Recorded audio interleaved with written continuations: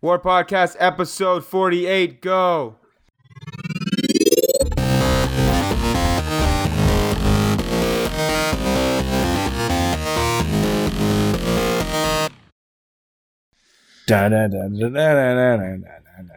I figure it's the 8th in the 40. Never mind. What? I figured that joke out like halfway through. Dylan, they can't see you. They can't see you. Yeah. You can't see me? Dylan's making hand motions, and I'm not really sure if that helps us understand what he's talking about any more than you. Just I'm going off the script, guys. You fucked up already. Whoa. oh. Whoa.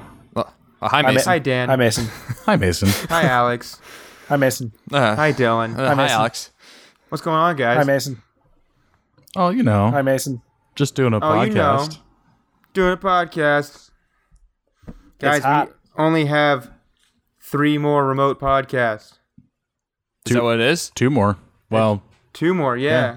well, Because I'll Well, I won't be I'm able gonna to be remote for I the won't be third able one. to do one in 3 weeks, so I'll be remote for the next 2 and then gone. gone, daddy, gone. I'll be driving Love is across gone. country. Ooh, I might not be on the next one. Maybe. Good. Oh, actually, if I do the next one, I might bring a guest on it who also plays a lot of video games. My friend Brian, who Dan has met. And he lives in Minnesota? Is that what it No, was? he lives in Michigan. Okay. So I'm going to be driving to Ann Arbor next weekend. Nice. Oh, cool. Ann Arbor. And that's on the water, right? Ann Arbor. I have no I idea. barely knew her. Hey. Ann Arbor's my favorite Fallout 4 DLC. Sweet. Is it a Fallout 4 DLC? No. Oh. No, but the harbor, Bay Harbor, Bar Harbor. like Maine. Oh. Does it take place in Ann Arbor? No, It takes place in Bar Harbor. Maine. This joke is. This is. Yeah, this is not podcast for has me. hit a new low. So many levels. Guys, is- we're kicking no. off with less energy than we did last week. What are you talking about? I have energy. All right. I'm good to go. Bring us up to speed, Mason. All right, fuck. All right. So Tim Kaine's now announces the VP for Hillary Clinton's campaign. I know who that guy is because I live in Virginia. Yeah. Yeah, man. If I didn't, I Tim wouldn't. worked for him. Oh, wow. Or did something for him. He's a big. Tim Kaine's good people. I like Tim Kaine. He's all right. He's all right. This is not a Hey. political podcast. No, yeah. It's like, This Mason, podcast kick sponsored. us up a notch. Speaking of this Politics. podcast and speaking of video games, I have to give a shout out to one of our listeners, gentleman by the name of Hunter, who, right? No, so I was talking to Hunter, our friend Hunter, and we were talking about Billionaire Pokemon Go, and I was like, "Oh yeah, we talked about it on the podcast for like an hour last week. You should listen to it." And he went and listened to it, and he was like, he texted me, he was like, "Dude, I got to go out and play some Pokemon. You guys got me so hyped up to play Pokemon." And he's just been like obsessively playing Pokemon Go all week, and he's at like level 22 now. Thank you, Niantic. We will take that check in the mail. I just wanted to give Hunter a shout out for listening, and give him a shout out for being awesome at Pokemon. He and I actually level 22 in like a week is insane. yeah. Well, I don't think it was that. I don't think it was quite. It wasn't like he jumped to level 22 out of nothing. I mean, he had been playing somewhat, but actually I went out and played with him somewhat yesterday. We went to Santa Monica Pier, and if you want to see the insanity that is Pokemon go to the Santa Monica Pier now, because you will find thousands of people just roaming around playing Pokemon Go, and it's insanity. Anyway, Does that require me to go to California? yes, it does. Pass. Do I have to be shirtless when I'm on that beach? Boo. No. Yes. Also pass. I'll be there All right. But anyway, for you. so yeah, Pokemon Go still a thing, but also Pokemon Go made me really want to play old school Pokemon, so I went and bought a 2DS. Which is the right call. Which is the right Yeah. call. You made the right call. Best decision you made this week. But it was just funny because like when I walked into the GameStop and I go to the guy and I'm like, yeah, Pokemon Go has given me the itch to play old school Pokemon. He's like, yeah, you and everybody else, we just got a huge shipment of 2DSs. Here you go. so good for Nintendo. They're making some money. Yeah. So wait, Dan, real quick question for you. Yeah. How much did the 2DS run you? And tell me more about the games library and the fact that you can play any old games. Sell Alex on a 2DS, but do it like a midnight infomercial. Go. Ooh, I like that. Welcome, ladies and gentlemen. Can you possibly believe what we've got coming to you? But call now and you'll get... Okay, I'm done. Aw, that was good. I was really into it. I was trying. Okay, so the 2DS. So here's where Nintendo kind of... Not one DS, but two DSs. Two DSs. They kind of throw you for a loop. It's a terrible name, and it's very confusing about which games work and all that kind of stuff. But the 2DS is the non-3D version of the 3DS. And so it ran me $79.99, the low price. And that includes Mario Kart 7. So for the console and a game, it's $80. And if you want one of the old Pokemon games, it's downloadable from Virtual Console, and it's $10. So for $90, I got the console and 2 games. Boom, done. Which is a steal. So you can play anything in the Game Boy through DS library. So you can play anything in the 3DS library. Anything on Virtual Console for Game Boy. Okay. Anything on Virtual Console for Game Boy, right. But then in terms of carts, you can play anything that's DS, like the original DS, and then anything that's 3DS. You can play any of those carts. Nice. And so you can go into a GameStop and buy their used games for 99 cents. Dan, I have a copy of Link Between Worlds. I was going to buy it, but so you need to play that because this is the game that you've been wanting. Yeah. No, If I don't buy it, I may just borrow it from you when I get back to Richmond in 3 weeks. If that works. Do you play? It's actually Evan's copy. Oh, cool. He's been trading a lot of homes. But yeah, no, that's definitely one of those ones that's on my list. On my link. And Triforce Heroes is another one, obviously. No, you don't want that. So how does the device feel? What's it? How is it made? Here, let me. I love the industrial design of the 2DS. It looks fantastic. I love it. I think it's so great. It looks great. I will say, as someone with big hands, it's not the most ergonomically comfortable thing to play. Because it's not. It's for 6-year-olds. I know that. Put it on the camera. Yeah, here, hold on. It's a toy. My brother got one, and I love it. It looks tiny. Wow. It is tiny. You gotta wait for the 2DS XL. But Dan, put that up there. I love the way it looks. I think it's great. I think the wedge shape. I like it a lot shape more in person. I think photos don't really do it justice. It's the wedge, man. Yeah. So so that's what it looks like. I will say that it's a lot more comfortable to hold if you are. This is going to be a really weird thing. It's a lot more comfortable to hold if you're sitting down and holding it in front of you, or leaning it on your lap. But last night, I was lying in bed playing Mario Kart, and I was kind of leaning back and to reach up and hit the the left trigger and the right trigger. It was a little not as comfortable, but holding it down in front of me like this right now, it's a lot more comfortable. So, which is precisely what they built it for, because if you look at any stock photography of 2DSs, it's just kids on car trips. Absolutely. So, I'm really happy. The real question. Oh, sorry. Well, so I was going to say I'm really glad I got it because there's two things about it that I wanted to talk about. I know we normally talk software, but I felt like hardware, and this relates to software, is the first thing. So as you guys know, I haven't played a ton of video games this summer, just because I didn't bring my consoles out here to California with me, and I'm just not. I don't enjoy playing games really on my laptop without having an external mouse, without having an external keyboard. It's cumbersome. It's not comfortable. Being someone who grew up my whole life playing console games. I mean, I grew up playing PC games too, but I just find having a console much more enjoyable. And I was reminded of that, especially when I got this on, I guess I got this on Friday. Or Thursday. No, Friday. So I was reminded of how much more comfortable I am just being able to have everything kind of right there. It's intuitive. It's accessible, and so that's really nice.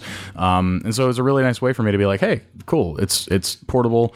It's comfortable. It's cheap. And now I've got some video games for the next 3 weeks that I can really enjoy. And the 3DS library is actually really strong. I mean, it's kind of tapered off in the past few years, but you have a huge, like Luigi's Mansion, back catalog. Great. Mario 3D World, great. 3D Land. 3D Land. 3D Land, sorry. 3D Worlds for the Wii, which I have and I love. How does it feel using it on the toilet? Because that's the ultimate portable question. Getting to the That's real all that questions. matters. I haven't tried that one yet, but You lie. No, You lie. no. You will. You will after this conversation. You're full of shit. There's no way. That's the only point to have a portable console. If you're I full can't of take an shit, you will Xbox. definitely right? be using That- this. there you go. But what I wanted to talk about, the other thing I wanted to talk about it. I guess you do have like roommates and stuff. You have to keep. Yeah, there's that. But yeah, You use your phone on the bathroom. That's true. Everyone does. everyone that. does. Yeah. All right, good. Just call it to your roommate. Hey, slide me the Super Smash Brothers cart under the door. It's an emergency. It's gonna be a long one. Ew.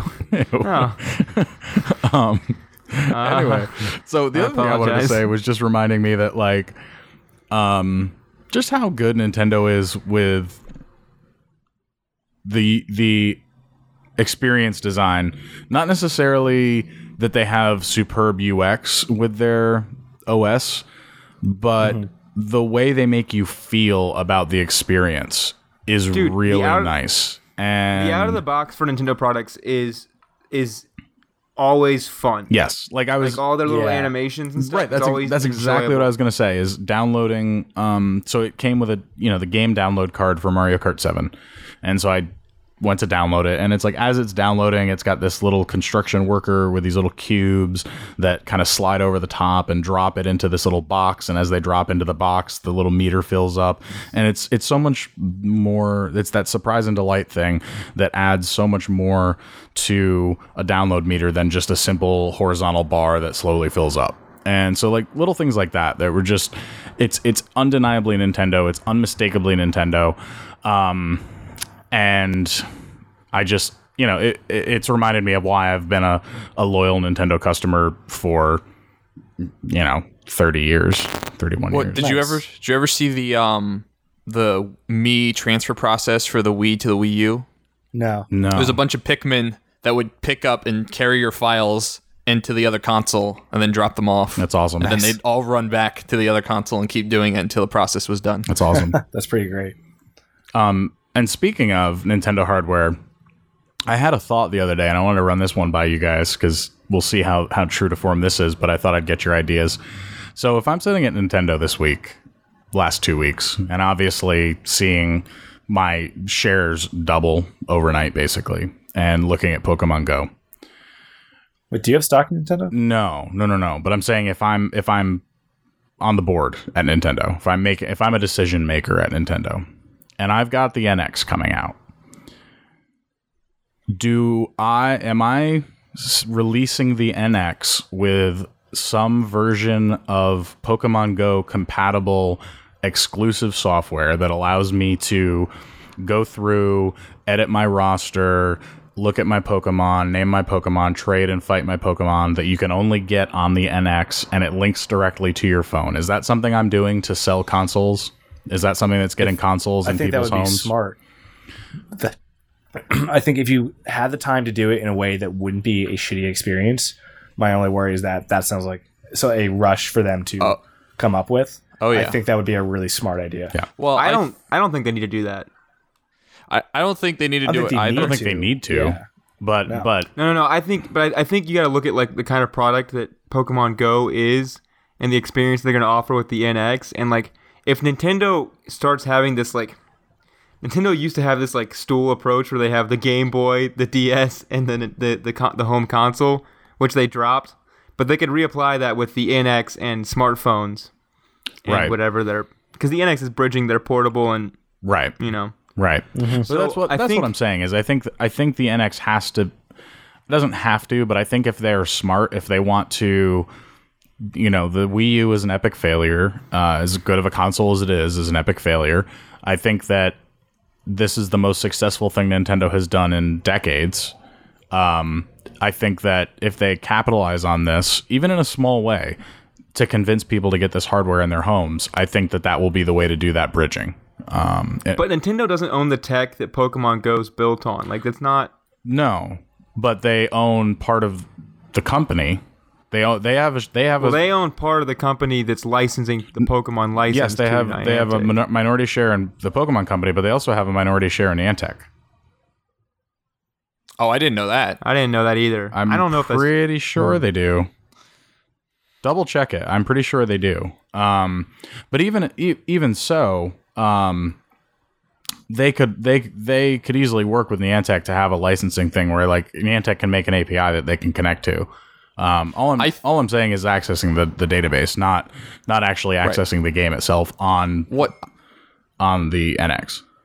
I think if they do something like that, it's going to be the same thing as the Super Mario Maker bookmark web app, or it's going to be Pokédex 3DS app that like Mason and I were looking at that just literally just emulates the Pokédex from the anime, and it just says the names of every Pokemon, and you just scroll through it and look at their stats and stuff. But that's all I'm really saying. I don't think it needs to be a comprehensive game, comprehensive experience, but I think if they're smart, the way that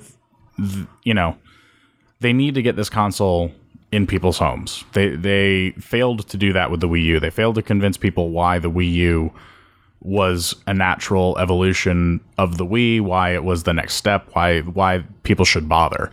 But I don't know. I'm just saying, I want to lay this prediction down here on July 24th, 2016, so that when the NX comes out next March, or whenever it actually comes out, we can... I don't know if also, the I told you so dance. The Pokemon Go tail will go... I don't know if it'll be as like if it was now and the NX came out like next week, that would be a huge bolster. But I think that Pokemon Go is gonna be pretty. I mean, it'll still be a thing cranking, but I don't think it'll be as huge. They have over 1,000 Pokemon that they can continue to add to this thing. Yeah, but you keep going out in those generations, the nostalgia factor loses. And the as you go up in generations, the Pokemon become less and less recognizable and just kind of weird. And you're right. The nostalgia factor is gone. I like a lot of the new generation Pokemon, but I'm in the minority. I think you're in the minority around our age. But I looked up. Nintendo doesn't own any part of Niantic. They do not. Okay, they entered a partnership. I am correct. I'm incorrect. I'm sorry. That's my bad. Yeah, Dan. How dare you? I know. I am correct. I am correct that I am incorrect.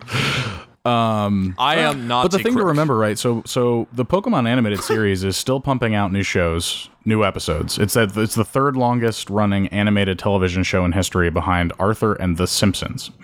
And so that means that there are still kids who are watching new episodes of Pokemon every week. And I saw this was true in Culver City. I was there yesterday, and this family walked by. It was a mom, a dad, and two kids, and they were walking their dog, and all four of them were playing Pokemon. Even the dog. And the dog was just carried around a cell phone. It was crazy. Pokemon Go Plus attached to him. But it was just one of these. It was funny. Like I turned to Hunter and I was like, the family that Pokemon's together stays together. And it was like this picture perfect ideal family walking around. And then Hunter just slapped you. Hunter just slapped me. But it was one of those things where it was like, this isn't just a nostalgia thing. We look at it as a nostalgia thing because I think that we're surrounded by us and our friends, and for all of us, it's a nostalgia thing. But there's still a young generation that's discovering Pokemon for the first time, that they are embracing it as well. So I'm interested to see how that translates to the longevity of this program, for sure. I think my only argument for the longevity thing is that I just don't know if there's enough in its systems to give it that tail. Yeah, right now there's not. But as soon as they introduce trading and fighting, I think that changes things. I think that could happen. But if you look at like World of Warcraft's design trends, which I think you can compare a lot of like how World of Warcraft used to manage its stuff to keep active daily users versus how they do now. The last expansion of WoW became very like it was really inspired by like idle game styles and building up systems that work when you're not playing. So in traditionally WoW would see huge spikes. The month an expansion comes out and then a trail downward, like a natural sloping downward of losing subscribers. the last expansion had a huge spike and then a massive drop off, right? Because the game layer of God, Dylan, what was it called? Warlord of Draenor? Yes. The game layer was not as conducive to daily play, active group play, like a lot of mechanics that made WoW the hit that it was. It kind of started doing more like social games and more like mechanics, kind of like Pokemon Go, not in the GPS stuff, but like in the I gotta time stuff out, I gotta wait for stuff. Yeah, they literally added like the Assassin's Creed Brotherhood mechanic of Exactly. like I'm assigning these units out to go do something, and I idly wait for them to complete their task, and then and there's people really enjoy success that or fail. in bursts. I think from my surface area research. But if I'm a gameplay designer and I want to make something that makes people come back, you either do like vindictive practices, kind of like that game that you played, Dan, that like punished you if you didn't come back. Yeah. Or you make a game where and right now the number one thing from a game design standpoint that I would say that Pokemon Go has is a community layer that is so strong. Sure. The community layer on Pokemon Go is incredible, and they deserve to be. I will say though, I think that the one thing that you're discounting that is going to keep people coming back to this, the thing that will there is a very large group of people in this game that will not stop playing it until they have all 151 original gen Pokemon, and which is impossible. Which is because they're not in the game yet. No, and also 4 of them are specific to geographic regions. So you have to go to Asia to get Farfetch'd. And you have to go to Australia to get Mr. Mime. No, Kangaskhan. You have to go to Europe to get Mr. Mime. Yeah, that makes sense. But we have Tauros. But that's so. There's that, which is going to have some longevity, and we know that the legendary birds, Mewtwo, all that are in the game, but they are not catchable yet. So there's going to be some kind of rollout that allows that to happen, whether it's team based or group community based, whatever it is. But they can stretch that rollout to some point in the future and know that people will continue to be active users until that happens, until they can be a part of that. So there's a long. I don't know what the end game time frame is on this. I agree with you that eventually this will not have longevity unless they do drastic things to add to the features of the game. But just that sheer fact that we know there's 151 Pokemon out there to collect. There are people who will keep playing. We know there are people who will keep playing this game until that happens. No, and I think that the collection aspect of it is the most well done. We talked about it last week. Like it's a well done loop. But quick poll, and this is only related to like just I deleted the app 2 weeks ago, so I haven't played in 2 weeks. Dylan, when's the last time you opened the app? Friday. Okay, so you took 2 days. Alex, when's the last time you opened the app? I'm gonna guess 9 days ago. And then Dan, and 10 minutes ago. Hour before the podcast. Addict. Yeah. So, I'd say, Dylan, you get a half vote because you opened it 2 days ago. But, a third of us are still playing consistently. But I don't think this is a game that has to be played every day either. I was actually talking about this. Zero desire to go back to it right now. All right, well, 50% of us are playing consistently. You're right. Okay. I think if you play it once a week, to me that's consistency. I'm not, I'm not saying we are the test. We are actually the anti-test for this. But, I'm seeing. We'll just see this one out. I don't know. So, yeah. But back to the NX thing, that's why I'm saying, like, I think the NX, the big magic that the NX is going to be is that all of a sudden, it's like my Game Boy and my Super Nintendo are now one unit. You know what I mean?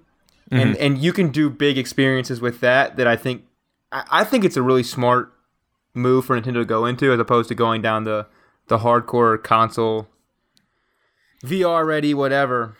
Well, just imagine how, like, pivotal street passing would be on the NX. Right. You go out and street pass with someone, and then you come back and you reattach it to your home base station or whatever it is, and then that activates some extra thing on the home side. Yeah. I think it'll be interesting to see what what the console is for sure.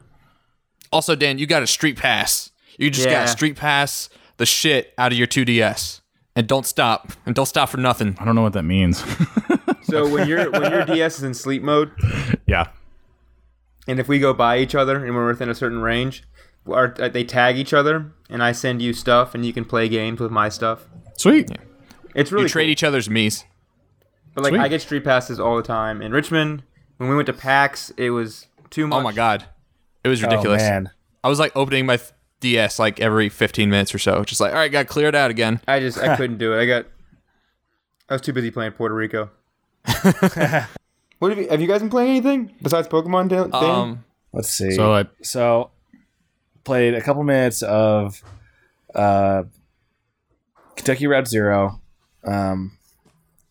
Diaries of a Trash Compactor, Space Station Janitor. Yeah, Diaries of a Space Station Janitor, which I played for 10 minutes, quit, and then came back in and realized there was no autosave and lost all my progress and said, fuck this. And yeah, that's about it for new stuff this week. I played 5 minutes of Life is Strange just now, and even that quick taste made me really excited to actually play the first episode for real. Did you find Life to be strange? So far, it's pretty strange. So- It starts off really strange.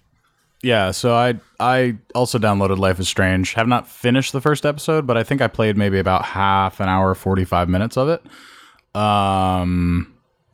Cool stuff. Really cool stuff. I'm excited to dive into it more. Really nice art direction. Terrible UX.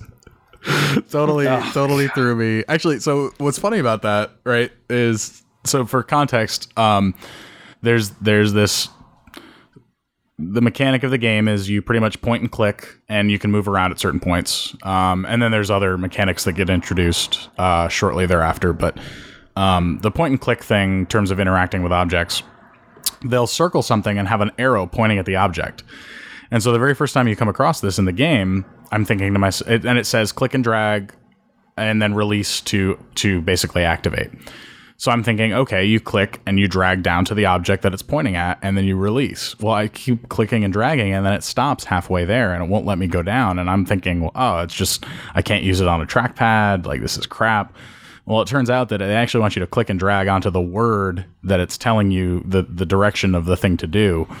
And so you have this arrow pointing away from the direction you're actually supposed to be going toward, and it was very frustrating. I actually had to restart it 3 times. If it weren't for this podcast and the high recommendations from Dylan, like if I were just a consumer, I would have probably, especially since the first episode was free, I would have quit right there. And so it's a perfect example of game UX design, that if that UX and the UI are not working well, you can lose users because of that. Right. Now that being said, I'm trying to remember what sequence that was, because so I played it with a gamepad the entire the very time. first thing. the very first thing, when you're sitting at the desk and she wakes up from the first dream, and there's like, Okay. you have to look at the picture and it gives you the prompt to, it tells you how to do it, but it doesn't tell you where to go. And so it It just, doesn't tell you actually how to do it. right. So if not for the fact that Alex told me that he had the same problem and explained to me how to actually do it, I would not have been able to figure it out. And it was interesting though, because then it made me really acutely aware of their UI design, and their menus are beautiful, but there are certain things that are not intuitive about them. You have to, like, once you get certain levels deep into certain submenus, you can't easily, there's not, like, there are visual prompts on the screen that you think would do certain things that you can't, they don't work. So you have to like exit back out and go back through. And so it's just, from a UX and a UI standpoint, I think the game could have used a little more polish there. That being said, the mechanics of what they've introduced in the game so far, in terms of the time elements and stuff like that, and the writing and the art direction, and where I think the story is going to go, I'm super excited about. So I'm definitely going to be plowing through on it because it looks awesome, or it seems like it's going to be an awesome game.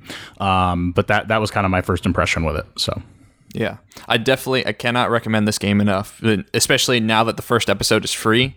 Like, the very least, just go out, everyone that's listening, and try out that first episode. And just, if you don't like it, that's fine. But I think Square Enix and Don't Nod are doing a really smart thing of making the first episode free. And Dylan, real quick question for you. It could be because my Mac is not made for this kind of stuff, but I noticed things were kind of like a Telltale series in that people were moving slowly, not exactly snappy. Is that just a characteristic of the game, or do I need to fuck with my computer somehow? Like Maxine's like literally not moving fast enough. Is that what you're talking about? Yeah, like hold down shift. No, I'm serious. Hold down shift when you move and she'll run. Not just that, but in the CGI sequences. Life pro tip: hold down shift. Hold down shift. Done. But like when I'm not controlling the character, I can't tell if it's a frame rate issue or if they just do move slowly. Like I know that's a very characteristic part of Telltale's games. I never found their just getting framey. Yeah, I'll take a video and send it to you. Yeah. Got it. I mean, I didn't have any frame rate issues. I'm on a Mac that's I got a little more beefed up graphics card that I think than you do, Alex. But I don't think it's a Mac thing per se. There is kind of a dreamy, painterly quality to some of the stuff in the game for sure. I don't know if that might be what you're hinting at, but I'll figure it out. I think he's literally just saying that she's moving really slow in the cutscenes. Yeah, that's weird. Yeah, I think it might just be like a hardware issue on your end, Alex. But you could try. Well, is it on Xbox One or is it not? It is, but I downloaded it on PC, so I was like, I'm just gonna keep playing it on my Mac. But I might as well download it on Xbox. Yeah, try it on the Xbox C, and you might enjoy the gamepad experience more. I think totally. I personally, I'm almost tempted to wait to play through this first chapter. Although it might be worth just playing through again on the console, but I definitely feel like it would be better with a gamepad. Yeah. Has anyone figured out? I don't know if this even exists, but a way to use your phone as a gamepad, because that'd be really handy if you could just link your phone up to Bluetooth and use that as a touchpad controller. I know you can do that I could do that on Android, but I don't know if you could, because you can have it. You could mask it as a DirectX thing through like X input emulator. Yeah, I don't know if you can do that on iPhone, Alex. There's probably some Apple Store or App Store regulations that. If you have a Motorola Razr, you can do it. Do you have that? I had one back in the day. Yeah, way back in the day. Used to play Snake on it. I watched a Motorola kill people Razr with 3 Snake. times and it worked still. Wow. Yeah. Mine died when I was walking up the stairs, and I dropped it out of my pocket, landed on the staircase at the exact right angle, and just the thing shattered at the halfway point. Oh man, Blew it. I know, I blew it. It was now terrible. it's just a calculator. Just use the bottom half. I really want to play Life is Strange. I'll get around to it this week probably. I don't know. I gotta stop playing Monster Hunter. Monster Hunter eats all my time. Will. It's Will Blend. What's going on, man? I will. Will, have you played any of the Telltale games or Life is Strange? I haven't played an adventure game since Myst, I think. Oh man, Myst is my Well, jam. dance. Love Myst. See, Will and I come from a similar generation of games here, where we can bond about these experiences. Wait, you're 7,000 years old? That's right. Yeah. Dan is 7001. He just doesn't like Also Silver factors Dollar. in age. In 5000 BC, it was all just Myst and Zelda 2. Oh yeah. I guess you wait. Will, have you ever talked to Dan? Dan, were you here on last time we had Will? Yeah. Yes, he was. Oh. Yeah, we talked about Zelda Sorry, too, I was man. just so Come on. excited Where that were Will you? was here that I Zelda 2. I am. was about to ask you if you guys talked about Zelda 2. Sorry. So I want to, because we haven't talked about the new NES, the re-release yet, very much. So I am curious what everyone thinks about it, especially you, Will, and then also the games that are on it. The 30 that they've selected for the best representation, which includes Zelda 2. Yeah. I was kind of surprised about that. I was too. Yeah, I don't know. I'm not that psyched questionable for it. game. you're not. No. I mean, like, I'm building my own. yeah, like, I mean, we've had really good NES emulation for like decades now. And so Yeah. it just feels like Nintendo's like literally the latest to the party you could possibly be. Well, that's I'm excited to see them break it open because I wonder if they're just like, oh wait, we're just gonna use what everyone else is using. It's Yeah. just like a pie. Right. Yeah, I just a wouldn't pie be inside. surprised if there was like some crazy legal drama because they're using some code that's supposed to be, like MIT license or something. Well, they have NES on a chip, like they have that internally, Right.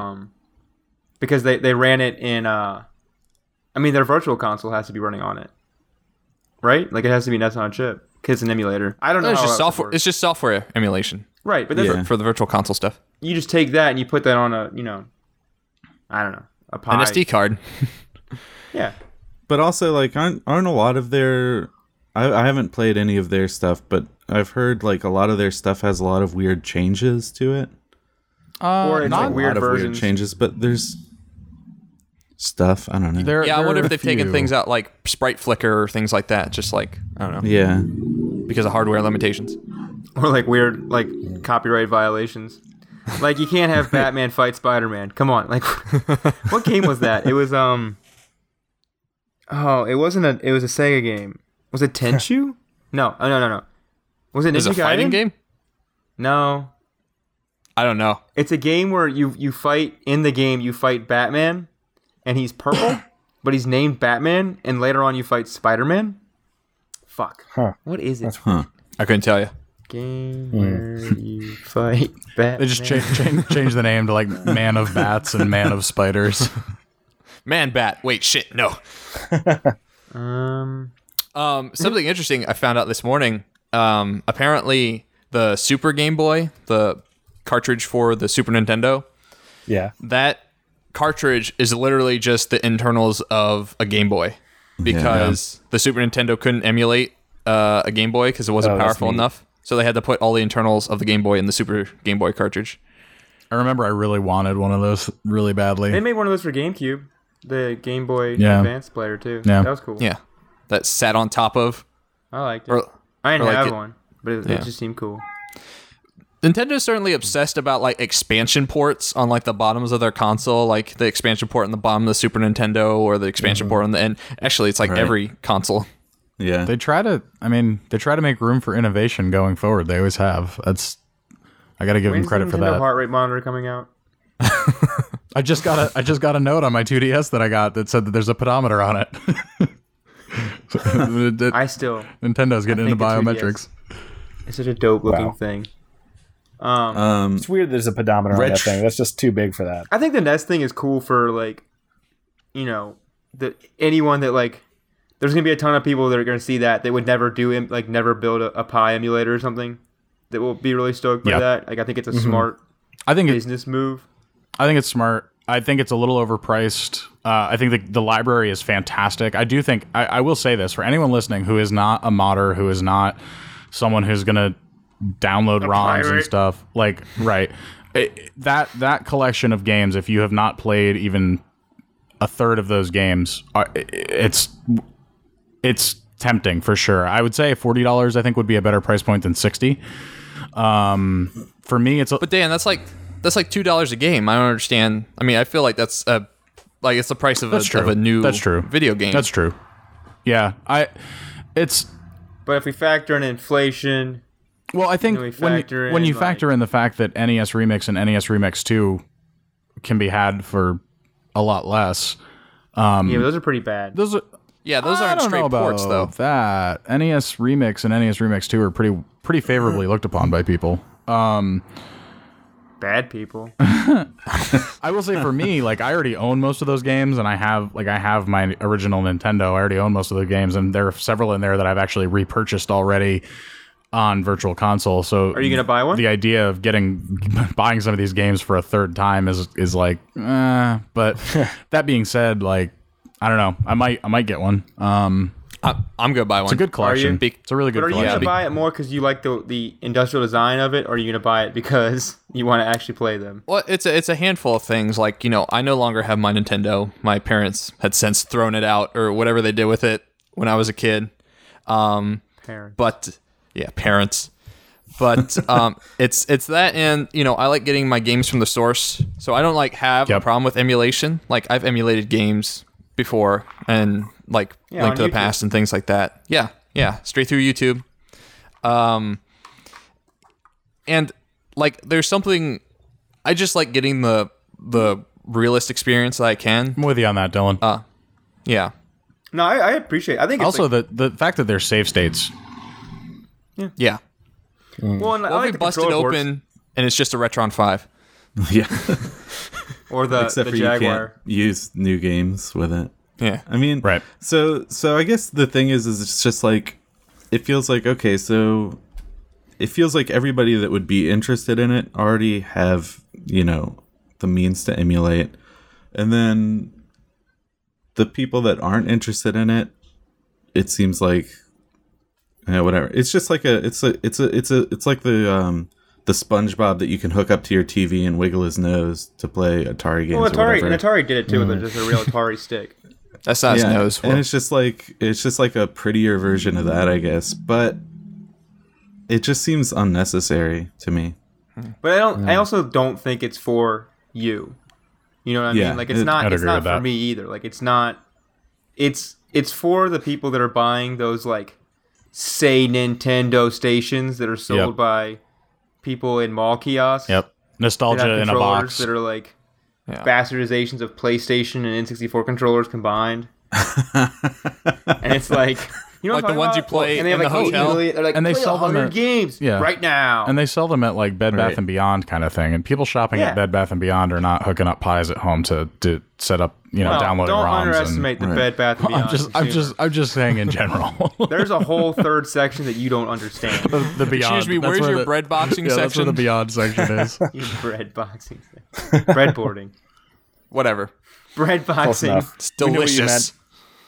But retro USB, like the people that make stuff like carts that you can put SD cards in and stuff like that, they're releasing like this NES clone, I think later this year, and that looks like really cool. Like the design looks really interesting. It looks similar to a NES, but it's like kind of thinner and it has like 4 controller ports. And I had a friend, or a roommate who had one of those homebrew 3DS cartridges. I had one for DS, Yeah. the R4. And it's terrifying because it's like a micro SD card slotting into the DS cart, and then you slot that into the DS, and I'm like, Yeah. this is like a Russian doll of like carts within carts. But it's sweet though, because you can flash the OS on the DS and like do all kinds of crazy shit with it. Like that's how I got into emulation and stuff. Because then my DS could play like It's also a really easy way to pirate a bunch of games, which is probably not great. But Womp. well, the copy protection on DS games was terrible too. Yeah. I don't know. There's that game like that was, I can't remember if it was DS or 3DS. I think it came out like a year or two ago, so I guess it was 3DS. But it like was really good for homebrewing because the way it accessed the OS of the 3DS, people could easily like jailbreak their 3DS. yeah. GameStop caught wind of this and then jacked up the price of used carts for that game to take advantage of the market. Supply and Did they demand. catch wind of it, or is it more of that like they have a supply? Like, I wonder if it's just like the demand went up so high and like they're like we only have so much, so like it automatically Probably. skews up. Because I think that's kind Maybe. of fucked up if they're like, oh shit, let's bank. I don't know. Maybe GameStop would do that. I think a lot of used Yeah, they definitely would. Nintendo games are a good example. Like used the Smash Brothers for Wii U or anything like that, where even now the game's been out for 2-3 years and it's still $5 under retail kind of thing, and that's just a demand thing. That's just Dude, Pokemon Black 2 or whatever Yeah. I saw it at GameStop the other day is like still $35. oh yeah. I was looking at a Which ton of is DS carts insane. because I came just out got like the 2DS. 6 years ago? Yeah, Maybe a little less than that, maybe like 4 or 5. But And yeah. still, I mean, hey, the new Doom Legend- was like $30 the other day. If you want an original Legend of Zelda Link to the Past cart on eBay, they're like $70, $80, depending I on don't want the that. I don't condition. need that. I watched that Ben Heck teardown of the Nintendo PlayStation prototype. Thank you for censoring yourself. Nicely done. And that thing was fascinating. Yeah, Oh my god. just watching him like soldering the board and like testing because when they brought it in, like the CD drive wasn't working and the audio output wasn't working and they didn't have a DC plug for it. And he was just like, oh, well, I have this DC plug that like the port's the right one, but it's not the right amperage, but I have this cord that outputs the right amperage. So he's just like soldering his own bootleg power cord and then plugs it in and does all this stuff. Man, it was great. But you can do a lot. I mean, like, there's a lot of things also that are like, even in phones now that you can take off the shelf stuff and put it back, like to fix it, you know? Right. So I do love, like, you can't do that with iPhone. No. But like I replaced the 3.5 millimeter jack on my phone because it broke, and it was I literally just placed it in there. Like I was like, this is the best deal ever. But yeah, Ben Heck's the man. But it was cool. I'm building one of those little tiny pies, the tiny retro pie things, the Game Boy Pie. Baby pie. But I need to buy a pie. I have to go, but you guys should keep going. You have to go. Yes. Okay. What are you up to? My girlfriend's in Pittsburgh, and she just got out of the shower. She's staring at you right now. Are you in Pittsburgh? Yeah, I'm in Pittsburgh for the summer. Yes, we are. 2 people in Pittsburgh, 2 people in Richmond, and I'm in Los Angeles right now. Yeah. What? Yeah. But I'll come back. Podcasting You'd across never the coast. know. How does the internet work? Well, it's a series Miracles. of tubes. Am I going to get long distance billed for this? Goddamn 7,000-year-old men. I can't have them on the podcast anymore. He just starts telegramming. Beep, beep, beep, beep, beep, beep. Stop. Will Blanton from Richmond, Virginia. Stop. But yeah, we're in Pittsburgh working at Video games. an agency up here for the summer, That's cool. Yep. building stuff. We work with like aerospace engineers, and we're just very outclassed. That's a good way of putting it. I like Nintendo. Yeah, I went in and I was like, hey, do you like Kerbal Space Program? And he's like, my job is Kerbal Space Program. I'm like, all right. Yeah, one guy used to work for the DoD. No, he knew. No, he actually did like Kerbal. He knew about it. So I was like, Okay, that's cool. he's also like the nicest guy ever. That's good. I will see you guys later. Okay. Cool. Bye. Bye, Mason. Bye, Mason. Anyway, All right. I wanted to take it. So since we talked about the N64 earlier and like seeing games through rose-colored glasses, Will and I were at Bits and Pixels. What was it, last week? Yeah. And they had a Nintendo there playing Superman 64, which I decided to. wait, is that why you were playing Superman 64? Yeah.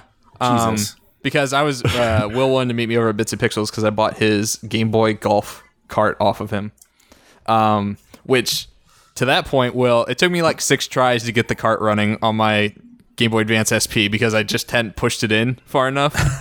So you know how when you like turn on a Game Boy cartridge and like it says Game Boy, but then like the Nintendo logo's all fucked up? Yeah. It's like I just keep flipping the switch to get it to work. One time it was just like in a full black bar instead of Nintendo. Oh yeah, I I was like that one. God damn It's it. like redacted Nintendo. Yeah. But yeah, when we were there, I was playing Superman 64 in the first level, the infamous first level, where you have to get through all the rings. Yeah, that game still sucks. Yeah, that's like one of a the lot of worst fun. games of all time. Yeah. But the reason that game sucks is because the acceleration on Superman is so stupid. Because you know, you have to like do these crazy like banks to get through these rings, but he goes so fast. Like when he gets up to full speed, first off, his acceleration takes forever. So like for him going from 0 to like full speed takes a good 30 seconds. And then once he's at full speed, it's like hairpin turns where it's like if you are not like on your game, you're just gonna miss that turn. Oh, also Superman's fast. That's you get part it? of yeah. but he like He's faster than a speeding bullet. Come on. Oh, okay. Yeah, I can't shoot bullets through rings, curved rings, so I guess that makes sense. But it's like, wow, they charge like $70, $80 for that game new. It's ridiculous. That's absurd. That's crazy. Because it was back in the day where it's like each cart had like specific hardware to run the graphics on it. So, Oh yeah. anybody He ever actually get charged past $80 the for first that level? game. New. Wow. did I get past the first level? Yeah, did anybody? I've seen What if it videos. gets real good after that? It's what?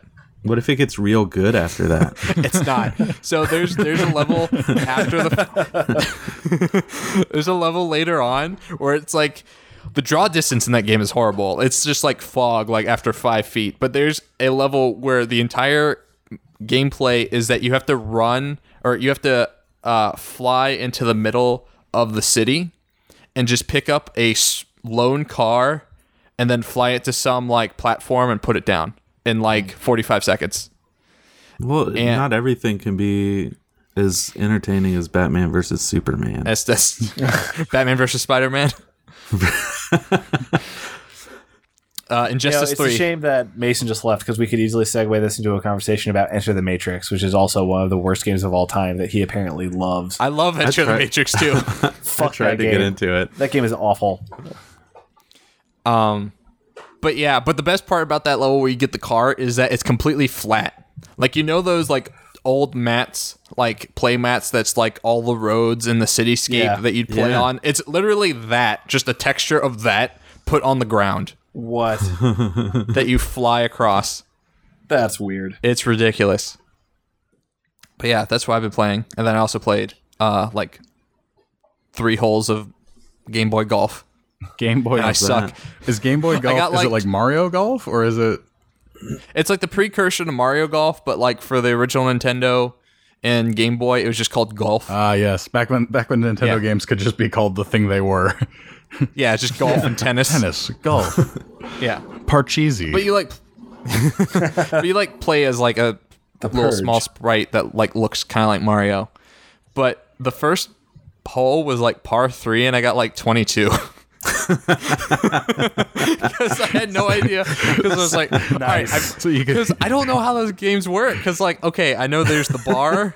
There's the bar that you have to like hit twice, and like you want to get like in the correct range or whatever, and you have like 12 different clubs, but I don't know what a 9-iron versus like an 8 wood does and things like that. So I'm just like driving things across the range and constantly like getting in the water hazard. Fun fact: there really is no such thing as an 8 wood in golf, so that's weird that that's in that very game. bizarre. Oh. Woods are usually odd numbers. Or Oh, yeah, maybe and it's it not. stops at like 5. Oh, okay. Yeah. No, but it wouldn't surprise me if that was in the game because Yeah. video games. So I just used the driver the entire time. That's all- and just even the like, putt? even the putt. I'm like, God damn it. That's awesome. Just chipping it over the entire green. Have you guys ever played Neo Geo Turf Masters? No, No. That sounds familiar. That's a golf game. that's awesome. Well, I think we were talking about it before when I bought the card off of you. It was like, Oh, yeah. yeah, it's Don't buy good, but this. no Neo Geo Turf Masters. That's amazing. Hot Shots Golf 3 was my first like golf game I got really into. I played On PlayStation 2. Rugrats Putt Putt, Nice. and that's about it. I And played then Mario Golf. what is it? Lifesavers Putt Putt, that Ooh. like flash game. Never heard of that. There's like one listener of yours that's like, "Oh my god, That's me. Lifesavers Putt Putt." Do you ever play? Lifesavers? That's Do you ever play awesome. Flash Flipping Flash gushers. Revolution? No, Yeah. it was Flash Revolution. It's literally DDR, but it's a flash game, so you play with the Oh. arrow keys. Ha. I had a friend in high school that was really good. Well, friend's the generous term. He was a classmate. Person you knew. Well, this dude, Bully? He was your bully, wasn't he? he was a professional Halo 3 player, first off. In, So, in like, high he got- school? So Yeah. That's crazy. So he got paid to play Halo, Huh. or he went to competitions and stuff. And Wow. he was in AP Computer Science with me, and all he would do the entire class is play Flash Revolution, which the strats for playing Flash Revolution is that you take both hands and you have 2 fingers from opposite hands on the two of the 4 keys, and you just rock your fingers back and forth. Because in the upper levels, like in the Oni level or whatever, like it gets so fast and ridiculous that he's literally just like, it looks like he has Parkinson's because he's just doing this. He's just like flipping his hands out. You guys I've ever seen crazy played, videos of people playing that. It was insane. Stepmania? That's like the download version of Flash Punch Revolution. Oh, okay. What's the DDR with the diagonal pads on it? You know what I'm talking about? It's like 8-way. Yeah. I don't know. I don't think... Is it 8-way or is it just the diagonals? I think it's 8-way. I think I've seen just the diagonals in like some arcades, and I'm like, this is some Bobo. I'm not into this. Because when we were at the PAX, they have like the arcade room, and Wendy thought she saw DDR. She's like, "Oh, I'm gonna get in the line for DDR," and it was the the knockoff DDR, and she's like, "This sucks." Well, I mean, like, it's already too confusing with all the regular arrows, and then if you have like diagonal arrows, it's just like, let's add 8 more directions. You just turn your head and kind of shift your body a little bit, and then you can play regular DDR. You use one of those walkers, like old people walkers. You just slam it on the dance pad.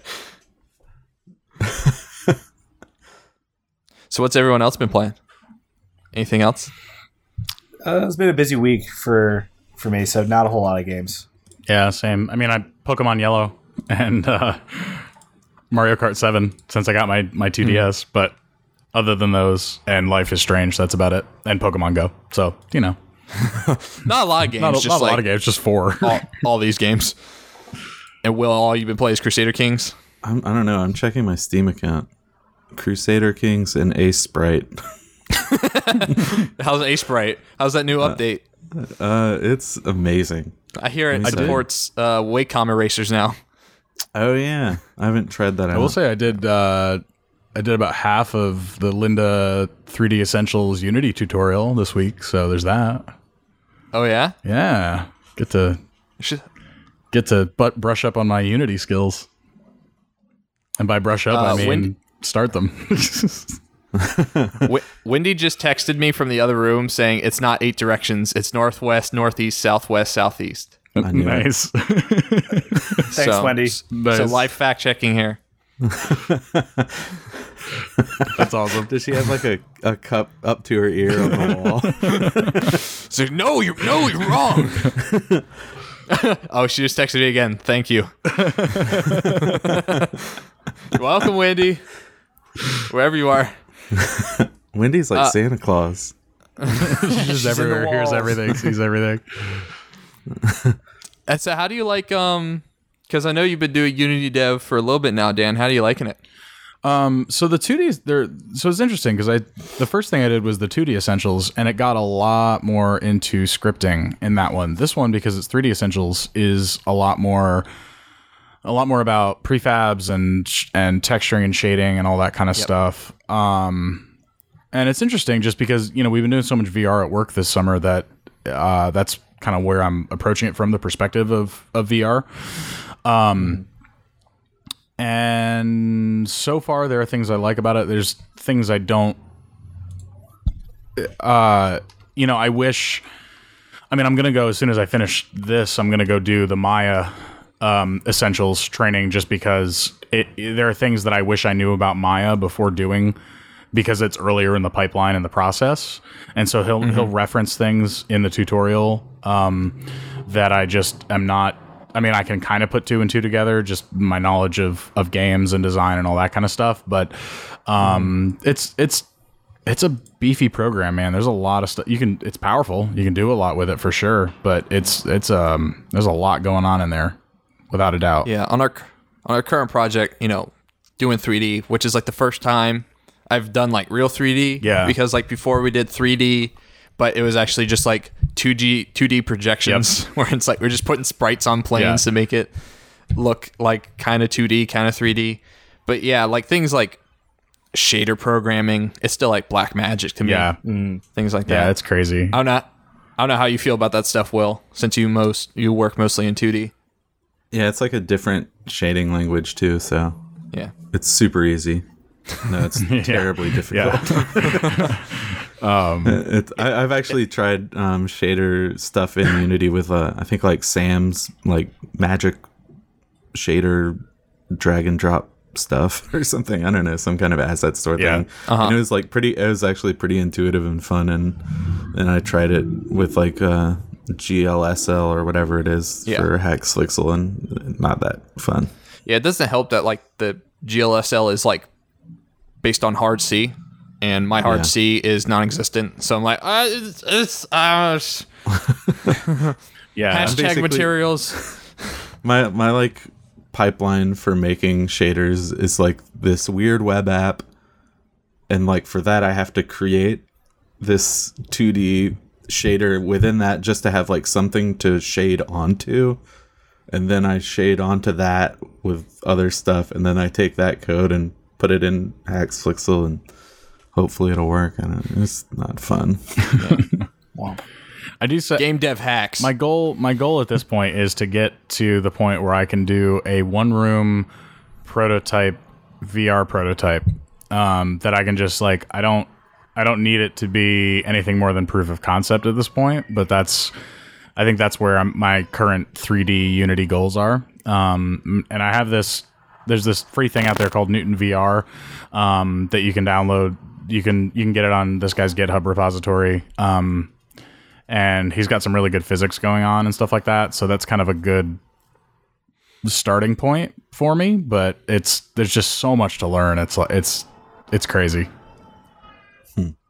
Yeah, it's once you scratch the surface, you just keep scratching, and then you're like 5 feet deep. Like, all right, I learned everything, right? Yeah, and then there's a guy 5 feet below you, and then a guy 10 feet below him.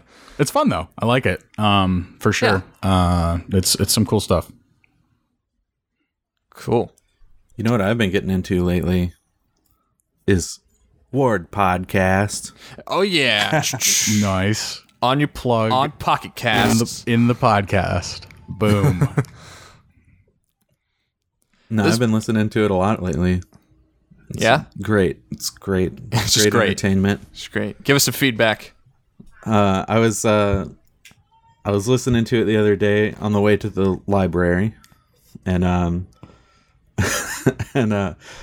was giving David a ride, and David Byers, another game developer, and as soon as he got in the car, you guys started talking about me. It's like, yeah, Will was really good at presenting, and like, oh, he's so smart, and look at him, he's the most handsome boy we know, and blah blah blah. I was like, I swear this isn't why I'm listening to this. This is my favorite section. Here, let me rewind it. Yeah. Let's listen to it again. Oh, that's cool. I'm glad you like it. Tell your friends. Everyone tell their friends. Does everyone have friends here? Yeah. Well, I got you. I have you. Oh, okay. So, whoa, what have you been listening to? Just like Iron Maiden a lot. Oh, okay. Oh yeah, and Ward Podcast. Oh, that's probably shitty. Will, you need better friends than this guy. Shit talk's the first thing he hears about Ward Podcast. Can I make friends on Pokemon Go? Yes. Yeah. Is Because Pokemon Go like secretly a dating app? Well, that's what Alex has been using it as. Yeah.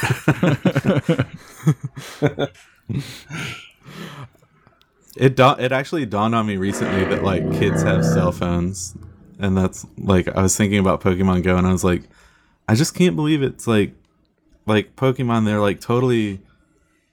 I feel like that would be a huge thing for kids, and they're just like, no, it's adults now. It's only adults with cell phones, and I was like, wait a second, kids have cell phones. That they do.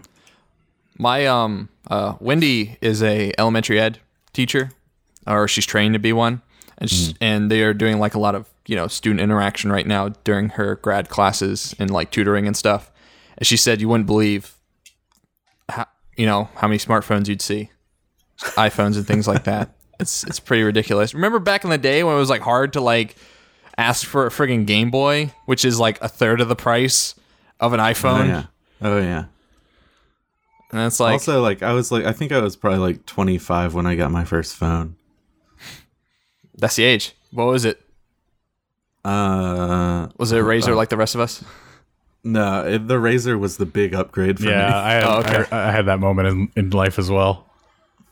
Some clamshell piece of crap. My original one wasn't even a flip phone. It was just my first cell phone. Yeah, it was a brick. It was like it looked like this, and it was Nokia. Yeah. And it was Yeah, I had that one. Nice. Nokia, you could Those are impressive phones. Snake. Oh, that's Yeah, all also had Snake all Snake on day, it. man. It was all about the Snake. Did you ever see that? I don't know if it was this April Fool's or last April Fool's, but there was a Nokia's joke was that they're re-releasing or doing an update to that phone, that infamous phone that everyone knows, and it was coming with Snake 2. And they just had like a flyer describing the phone and Snake 2 and like all the gameplay additions to Snake 2. That's awesome. That's pretty great. Yeah. It's insane though when we think about the fact that is just where that technology was versus where we are at technologically now, and that was only what 15 years ago, 20 years ago. I mean, it's crazy. It's insane. Because these Do you days, think maybe we're like in a rut though? Like, I mean, there's like, we would say there's a huge difference between iPhone 1 and iPhone 6, but like, is there, you know? right? Oh, sure. Yeah. Sure. I think the real revolution was the introduction of the iPhone. But even then, that's iterative on BlackBerry, and that's iterative on. I mean, it's all iterative. But Palm OS. I'm all about Palm OS. Cards, I was really into that.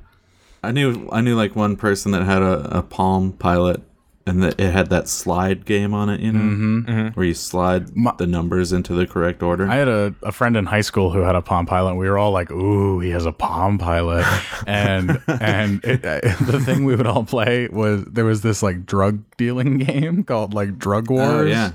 And Drug Wars was like the thing, man. That was. Ooh, back in the day, playing some Drug Wars on a Palm Pilot. All right, kinda so like go ahead. Will. console-based GTA. Yeah, right. So, I mean, if we're gonna keep going down this hole of talking about weird games on weird devices, did you ever play like Block Boy for your TI-86 or TI-84 or whatever? So, I know. My buddy had that, and I always wanted to play it. I think I had like a Penguin game. oh yeah. So for us, it was weird because like everyone had their Texas Instrument graphic calculators, but there's a port on the top that's like a really weird standard for USB or something, or it's like a printer cable almost, right? It's a weird serial cable, yeah. Yeah, it's like a high transfer data port. So someone found like the ISO or ROM or whatever for it online, and then bought that cable to transfer it to his calculator, and then came to school with the cable, and it was basically like Pokemon for the Game Boy, where they were just like basically trading this game around, and it just spread like wildfire through our class. That's funny.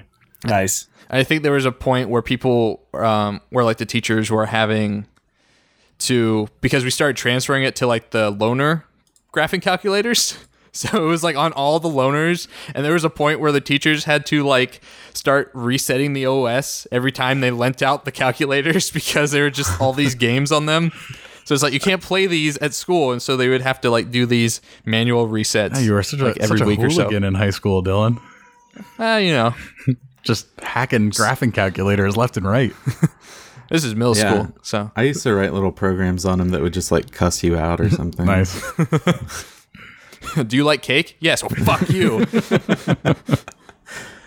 Within the past couple of years, someone released a music tracker for TI 82, 83, 84 called Houston Tracker, and it looks really cool. And I'm like, that's crazy. Really tempted to like dig through all the junk in the junk room to find a. Can you imagine you talk to someone who's like, what's your primary dev environment? Like, what are you primarily developing for? Oh, TI 83.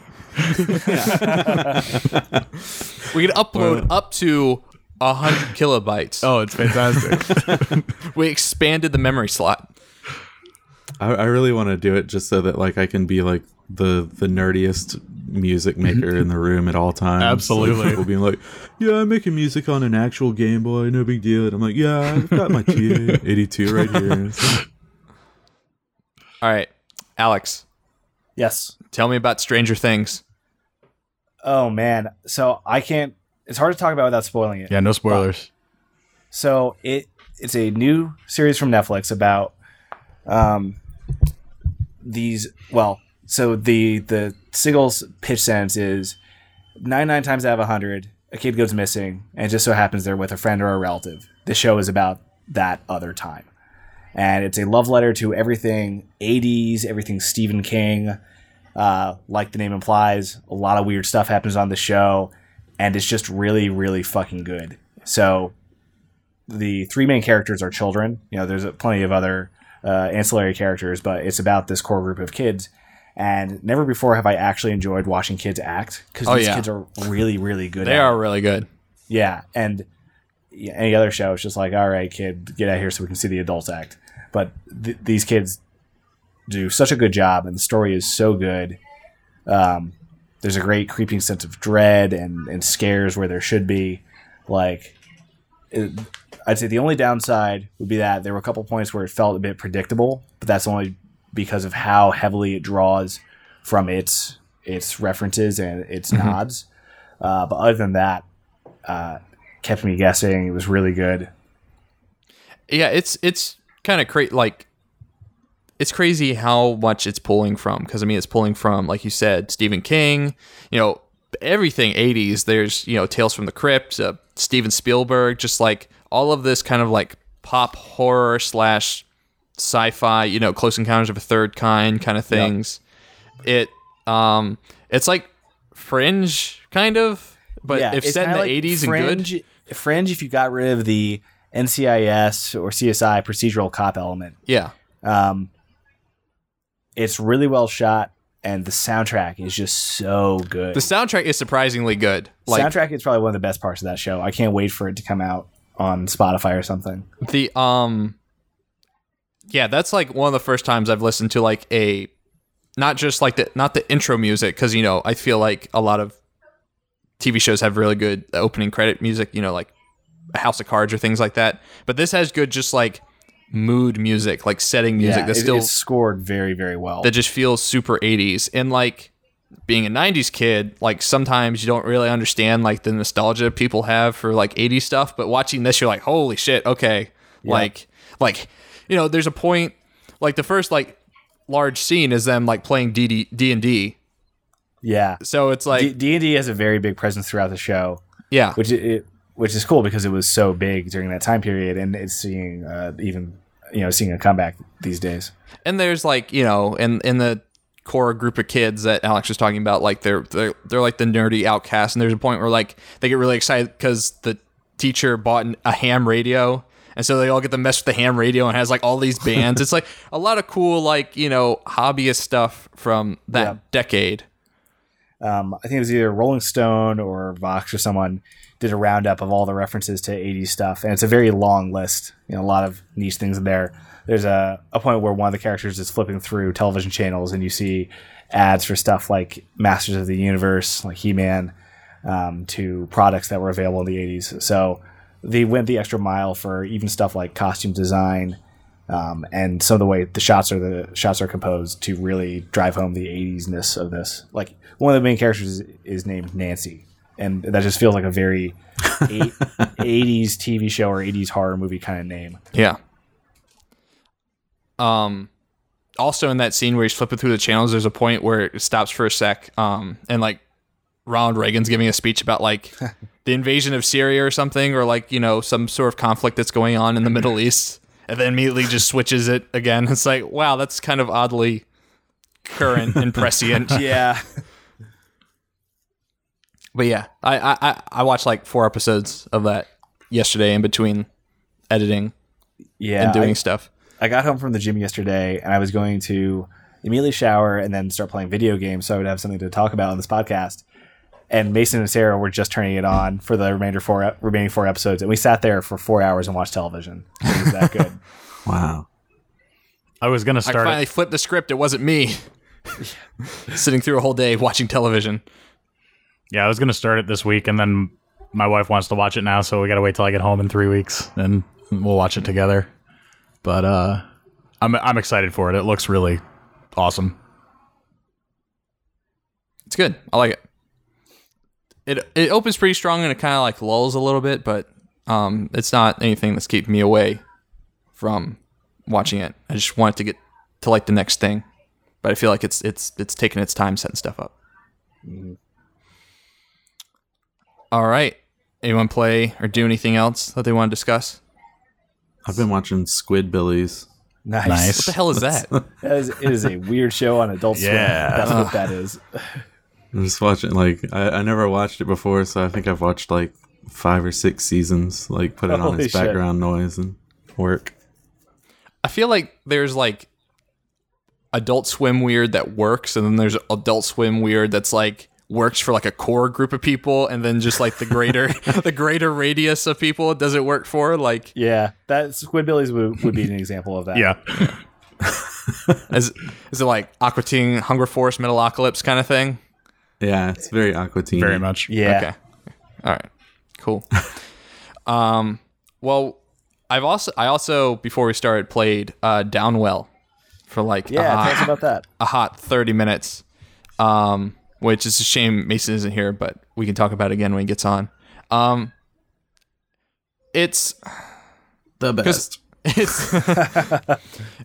it took me a couple playthroughs to like ramp up to it. So like the basic premise is that you're this it's very 8-bit inspired, like even the font's that classic like Nintendo NES era font or Nintendo arcade games font. But the game starts and you just jump down this well. Like that's the first thing you do. And the entire premise of the game Down well. it's you go down the well. Thank you, Alex. But you you have gun boots, is what they're called, and you have to. It's like a platform, like shoot 'em up mashup, where it's like when you're falling, you hit your A button if you're falling to shoot from your gun boots and hit enemies, and you're collecting gems, and the goal is just kind of to get as far down the well as you can, and then like every 3 or 4 levels you switch to like a new tile set. So it's like a cavern at first, and then it's like a dungeon or something. Well, you can correct me if I'm wrong. But and then there are stops along the way. So like there are these little like portals that like are on the sides of the well that you can stop at, and there's all this platforming stuff. So just randomly occurring blocks that you can shoot through. Like Super Mario Brothers, break through them, or there's like hard areas that you can just land on platforms. And then there are these portals that you can stop, you can land or walk into. And when you walk into them, it stops time. So like the enemies won't attack you. And then you walk into a separate room, kind of like, it's kind of got a Metroid feel to it because you walk to the side and stuff like that. And there's usually either a collection of gems, which is the currency, or there's like some different upgrade. So you can like switch to a different weapon or get extra life and things like that. And then every level you get to pick like a perk. And there's like all these, there's a risk reward with all the perks. Kind of sounds like it's correct me if I'm wrong. I don't know. Is it kind of like Heroes of Might and Magic or like Ghouls and Goblins kind of thing? Yes, if it was completely vertical with Ghouls and Goblins. Oh, okay. I think. All right. Yeah. Interesting. Because it's literally a well. It's like a pillar, and there's just Constantly going vertically down. Yeah. Well, you can stop because you can land on platforms and stuff. Okay. But the goal is to progress downward. Gotcha. So what's amazing about the game is that all of the gameplay elements sort of interact with each other in really cool ways. Like, you're going down and there's 3 buttons. There's left, right, and jump. And when you're in the air, if you press jump, you shoot. And that kind of acts as sort of like a deceleration when you're jumping, so you can kind of like land better. And then getting gems fills up this like combo meter, and when that maxes out, you're in like gem high mode, where all your shots do extra damage. And so that encourages you to just keep getting gems, and then you keep doing better damage, and like you're trying to rack up these other combos where you're just trying to get as many dudes as you can before you land. So like when you land, your gun boots refill, and your like combo of how many people you've hit while in the air resets. But if you land on an enemy, if there's a specific type of enemy, it refills your guns and it doesn't stop that combo. And so like it's just like it's so amazing. Like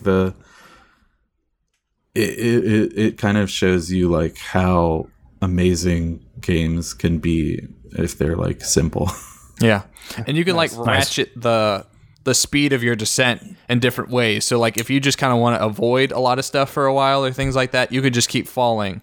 But if you want to slow down like in the early levels and just collect a lot of gems, then you can just try to hit everything on the way down. But like Will was saying, there's certain enemies where it's like they're soft on top, so you can just hit them like a Goomba. But then there are some enemies that are like spinies that if you hit them from up top, then you're going to take damage. Yeah. And also like all the side rooms exist in this like weird like time stop dimension. So if you're like racking up a huge combo but you see a side room, you can like land next to that side room into this like bubble area, and that doesn't stop your combo and it doesn't tick down your gem high combo. And then you can do whatever you want to in that room and come back out, and then it's like jump back into the action, and it's like super amazing. Yeah, I wasn't clear on like how the gem high mechanic worked, but now you explain it to me because it just says gem high at the top with a bar that's like slowly diminishing when you collect enough gems, and I'm like, that seems important. I guess I gotta collect more gems to stay high. Yeah, but yeah, like also every weapon upgrade you get also upgrades either your health or your charge, the amount of bullets, the amount of charge and your clip essentially. Yeah, and all the weapons feel distinct. Like there's the regular machine gun, there's a shotgun, there's a burst fire, there's a tri-fire, which is kind of like burst, but it shoots 3 and like 2 diagonal and 1 straight down. Yeah, and then there's like a laser, which is by far the hardest one that I have, because it's like 2 shots before you have to reload, land and reload, but it like cuts through everything. So you have to be super precise with your shot, because if you waste that, you have to land real quick. Also, the upgrades between levels feel really good. Like, so just by chance, I had happened to play Nuclear Throne and Downwell on the same weekend, like for the first time. And Nuclear Throne is like super fun and like super tight action-y kind of stuff. And like every time you advance to the next level, if you've leveled up, then you can get a new weapon or whatever, or upgrade. But it felt like bad because like the upgrades were just like do more damage and like, okay, that's cool or whatever. But it's like, it's nothing. There's like no gameplay implications to that except for like, oh, it'll be easier, you know what I mean?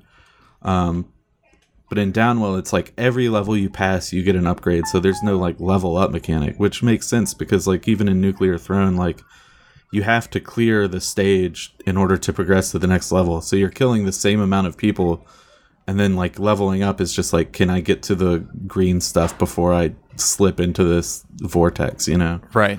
And so it feels like it's just a lot more... The gameplay elements are a lot more tight in Downwell, I think. Yeah. The a good example is that I was still trying to learn like the different perks you can get at the end of a level. So there's one perk that's like so when you shoot something, they don't like, it's not like they blow up and disappear. They turn to like there's like a ghostly corpse there. So like they lose like all the color that was on the enemy is gone. It's just like this white sprite that kind of just sits there. There's a perk that you can, if you touch the corpse, you eat it and it regenerates health. But what's not clear is because you only have like 4 health units when you start. So it's like you can only take 4 hits. So it wouldn't make sense balance-wise if every time you touched a corpse, you would immediately get 1 unit of health back. So they don't make it clear how many corpses you have to eat before you regenerate any health. But like you touch it and it goes, and then like, but it's adding to some invisible. I think it's every 8 corpses you get a pellet of life back. I think. Yeah, but they don't surface that. Yeah, they don't. You always have to have metered cannibalism in video games. We haven't gotten to that point yet. Only Fallout. That's the name of the perk. Yeah, I think that's the name of the perk is cannibalism. Yep. Yeah, it's something like that. But then there's not knowing like completely how all the things worked. I chose that after I chose another perk, which is when you shoot corpses, they blow up Right. So what was happening was I was not getting any of these corpses to regenerate my health because I would shoot in my gun boots, it would kill someone, and then there would be another stray bullet, and it would just hit the corpse, and the corpse would blow up. So I would never have a chance to regenerate my health. But so you can see how like you can mix and match stuff. Like there's another one. Yeah. That's cool. There's also like the bullet casings can Yeah, you the can hot get a perk shells. Yeah. Yeah. And those will destroy every dead body. Yeah. So I was thinking like if you get hot shells and combine it with the exploding corpses. So like hot shells, basically when you shoot, it generates shells, empty shell bullet casings, and the bullet casings do damage. So you can shoot with your regular ammo, and then you kind of rain these little mini bits of damage on people. But if you chain that with something like the exploding corpses, then all of a sudden you're just like cutting a swath through all the enemies on your descent. It's beautiful. Nice. Yeah, it's really That interesting. actually makes me want to play it. I don't know if I can get past the aesthetic, but I'll give it a try. The aesthetic is like it's pixel arty or whatever, but it's also like very utilitarian because everything that will hurt you if you jump on it is just like purely red. I love it. And if you can jump on it, then it has like a white top basically. So I totally understand the Smart, yeah. that it like it's definitely like a lot of people won't enjoy that aesthetic, but it's also very good, like in a utilitarian sense. The From a UX standpoint, yeah. and there are palette swaps, which I find all of them completely garish, and I can't use for any extended amount of time. Have you unlocked Grandma? No, I haven't unlocked Grandma. Grandma's the best. I have Aqua, whatever the lime green one is, and then the Game Boy one. The Virtual Boy is also like just like very Yes. funny. Nice. Wait, but it's already colored like a Virtual Boy. I don't understand. Yeah, except for there's like the white is very important to like tell. Oh, so when it just makes everything red. Yeah. Nice. Yeah. I wasn't that hot on it when I first started playing it, but like I slowly warmed up to it. How much it? But I'm never hot on. Is it on Steam? Go. Yeah, it's like $3. Cool. $2.50. I'll give it Yeah. a try. Yeah, it's not expensive at all. During the Steam sale, it was like $1.50. So I was like, just throw that in there. Just like walking down the grocery aisle, just like, just throw that in. Snickers bar for that in there. Yeah, why not? People Magazine, sure. But yeah, I think I might keep plugging away at it. What are like? So you could also add modifiers to it, like basically like skulls and Halo. Before you start a game, they're called like styles or something. Mm-hmm. So like, there's the initial one that's just like the regular guy, and then there's one called like waving arms, where he's just constantly gyrating his arms. Yeah. And it adds like some modifier where it's like you only get weapon upgrades when you go into the portals or something. Right. And there's like no life. Yeah. So that's interesting. So if you hate yourself even more, you can start putting that on. Well, some of them are pretty good. Like I like the weapon one because like usually I use the shops just to like refill on health. But if you're just constantly getting weapons, you can refill health pretty easily. Yeah. Yeah, that extra modifier to that is that the shops are much more rare. Yeah. Also, another really cool element of it is like, so you have your life, and so you have like 4 life pellets or whatever, and then below your life bar, there's like another bar that's like, I think it's 4 pellets long, and if you get health, it'll refill one of your life pellets. But if you're full of life, it'll start filling up this other bar. And if you fill that bar up, then you get like an extra pellet for your life. So you'll get like 5 pellets. So it's like a heart container mechanic, basically. That's cool. Yeah. Game's cool. It's no Up Squid. But it's, Oh man, Up Squid is. I'm What is ready Up? to admit that Up Squid is I don't want to say complete these words trash together, in front of. But Download. what is up, Squid? No, seriously, what's up, Squid? Will, give us the Up Squid pitch. Up Squid is like a game where you're a squid and you go up. Up So Squid it's appropriately named. is Up Squid is Will's kind of downwell tribute game that he made for When Loomed Dare. But it's kind of it's more based on like boosting and stuff. Like it's got more like racing game DNA in it, I feel like, than shmup DNA. Correct me if I'm wrong there, Will. Because you're like right. boosting and plowing through enemies.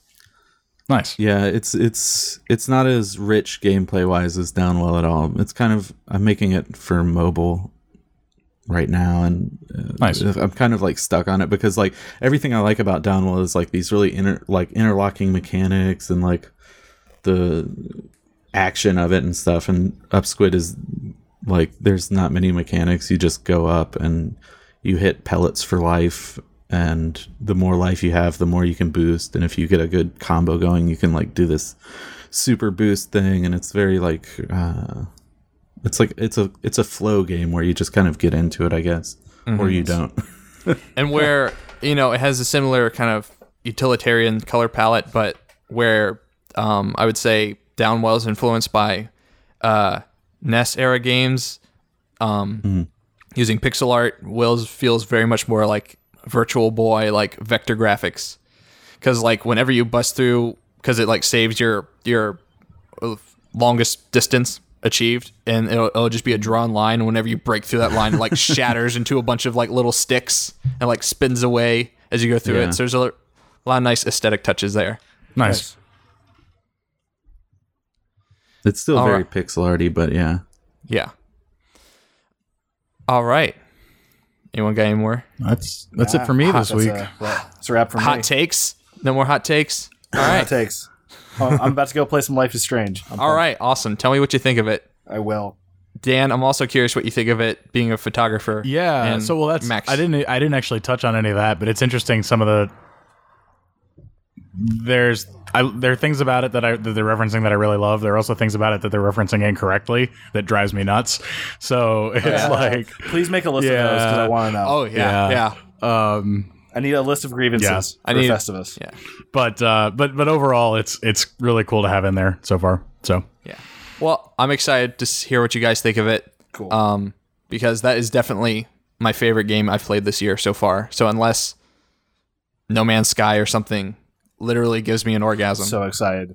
Holy shit. I think it's going to stay up there. That's actually what they're selling. They found a way to the do goal. that, and it's going to be world changing. It's a Are you fleshlight saying peripheral. that Life is Strange gave you an orgasm, and that's the bar? Or All right. Well, that's the podcast. Thank you, Will, for Will, coming thank you so on. much for coming on, and that was an amazing finish right there. No, I'll No show you an pun amazing intended. finish. Hey! Will, thank you very much for being Can you on. like back us out to the Reading Rainbow music for this one? Because I feel like that'd be particularly inappropriate here. Well, what were we referencing before? It was that Pokemon is the longest running show third longest versus running Arthur cartoon. and the Simpsons. Versus The Simpsons? Okay, I Simpsons guess is the longest running cartoon. Arthur is the second longest running cartoon, and Pokemon is the third longest running. Like, I'm trying in my head to think of like a Pokemon, Arthur, Simpsons theme song mashup, and I don't. You're going to have to mess with the pitch shifter because none of those are in the same key. It's playing right now. You just can't hear it. It's fantastic. All right, guys. All right, guys. All right. I'll see you later. Thank you very much, Will. Thanks, Will. Good Bye, to see you. guys. Thanks, Will.